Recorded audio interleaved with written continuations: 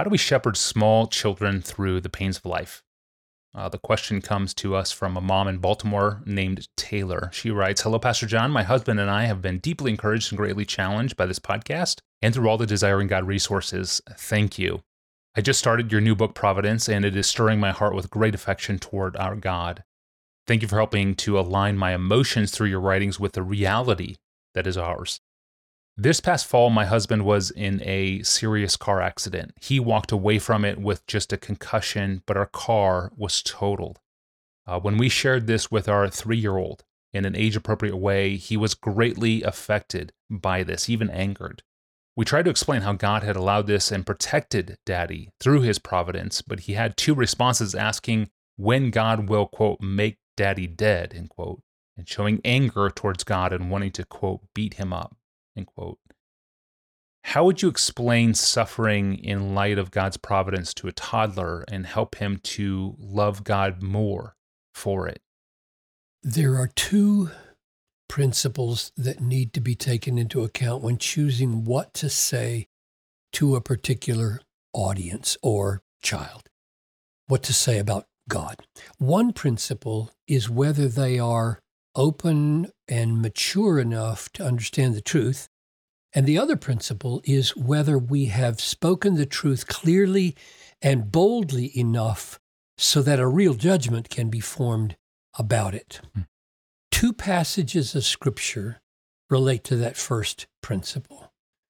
Jesus said, "Do not give dogs what is holy, and do not throw your pearls before pigs, lest they trample them underfoot and turn to attack you." I'm not saying you should think of your 3-year-old as a dog or a pig, although his responses were the kind of responses Jesus had in mind when he gave that principle. I'm going to beat God up. Rather, the point is, there are audiences or children that are so spring-loaded to reject the truth that Jesus warns us not to bring reproach on the truth by having it trampled under their feet.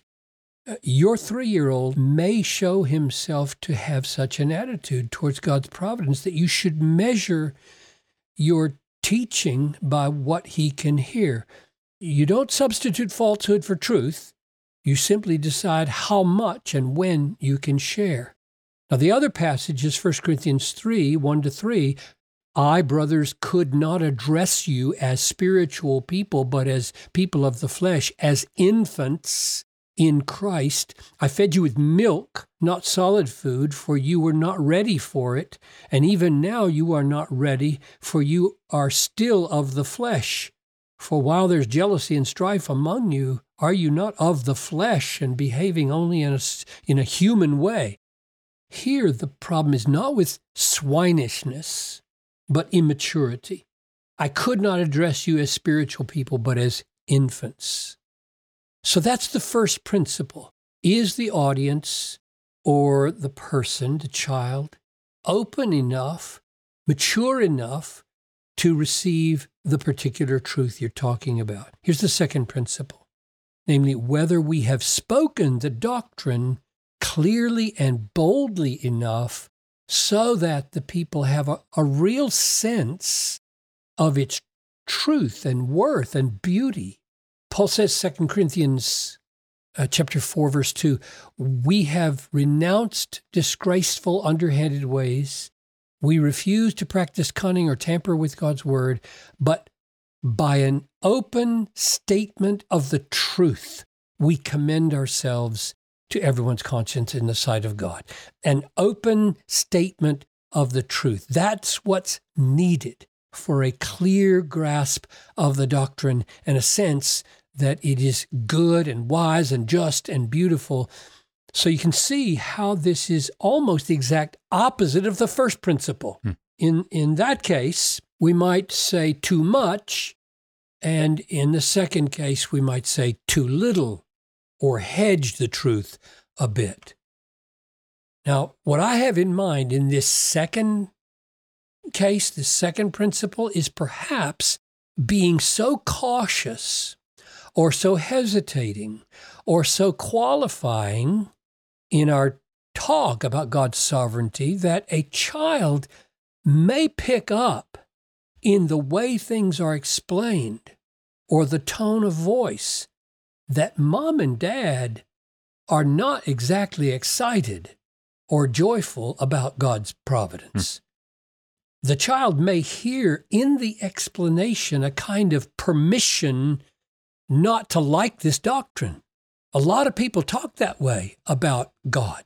They are so ready to excuse anger at God that they talk about his sovereignty as though it actually invites anger. I think anger at God is always wrong. Always. If you feel it, of course you should say it, but to feel anger at God is sinful.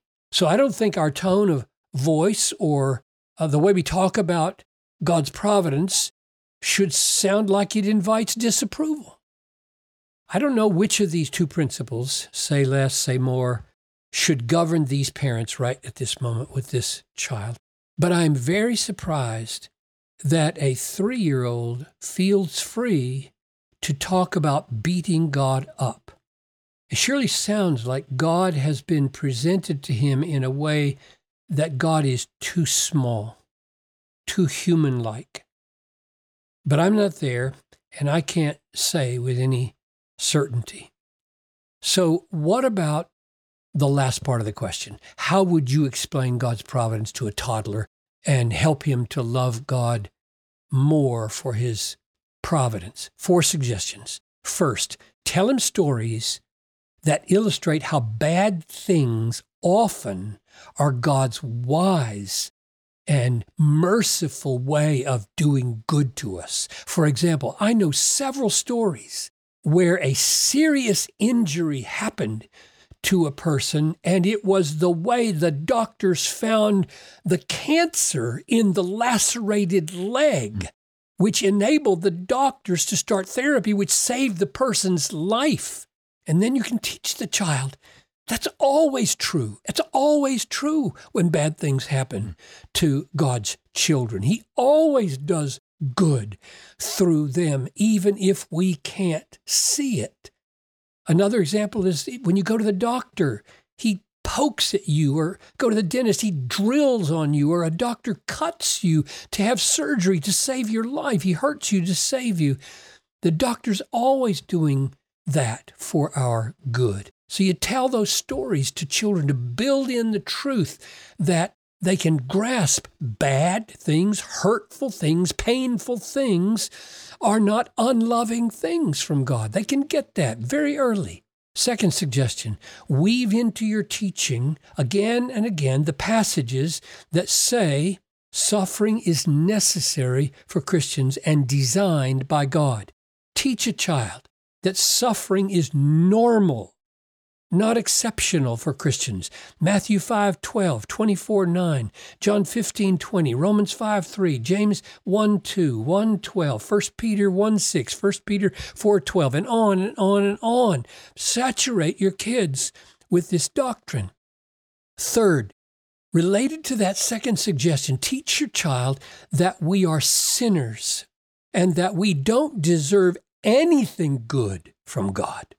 The surprising thing in the world of rebels like us is not pain. The surprising thing is pleasure. God is super overabundant good to his creation, giving us better than we deserve every day, all the time, better than we deserve. In fact, everybody gets better than they deserve once you understand the nature of sin. God is never unjust in the suffering of this world. Never. We don't deserve better than we get, ever. We always deserve worse than we get. Every good thing is grace, grace, grace. Teach a child grace as undeserved favor. Strip a child of all sense of entitlement before God. Finally, point the child over and over again to the cross of Christ, where the worst suffering happened in the world, and explain how the death of his Son was planned by God. Acts 4:27, Isaiah 53, 4 through 10. This is where the child will see how bad his own sin is, because when he asks, Mommy, Daddy, why would God do that to his own son? The answer is that Mommy's and Daddy's sin and your sin is that bad and takes that much suffering and love from God. I think if those 4 suggestions are followed, children will be more able to submit to God's providence and feel thankful for everything that God turns for good.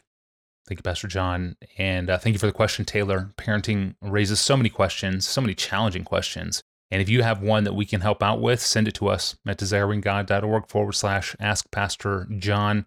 On our homepage, you'll see a little link there to send us an email, to send us your question. Well, can a perfect man who never sinned and who never struggled with ongoing sin habits, can he truly feel and know the power of temptation? That's a debate when it comes to Christ. Can he really sympathize with us if he never tasted the pleasures of sin himself? It's a great question, and we will work toward an answer when we return on Wednesday. I'm your host, Tony Reinke. We'll see you then.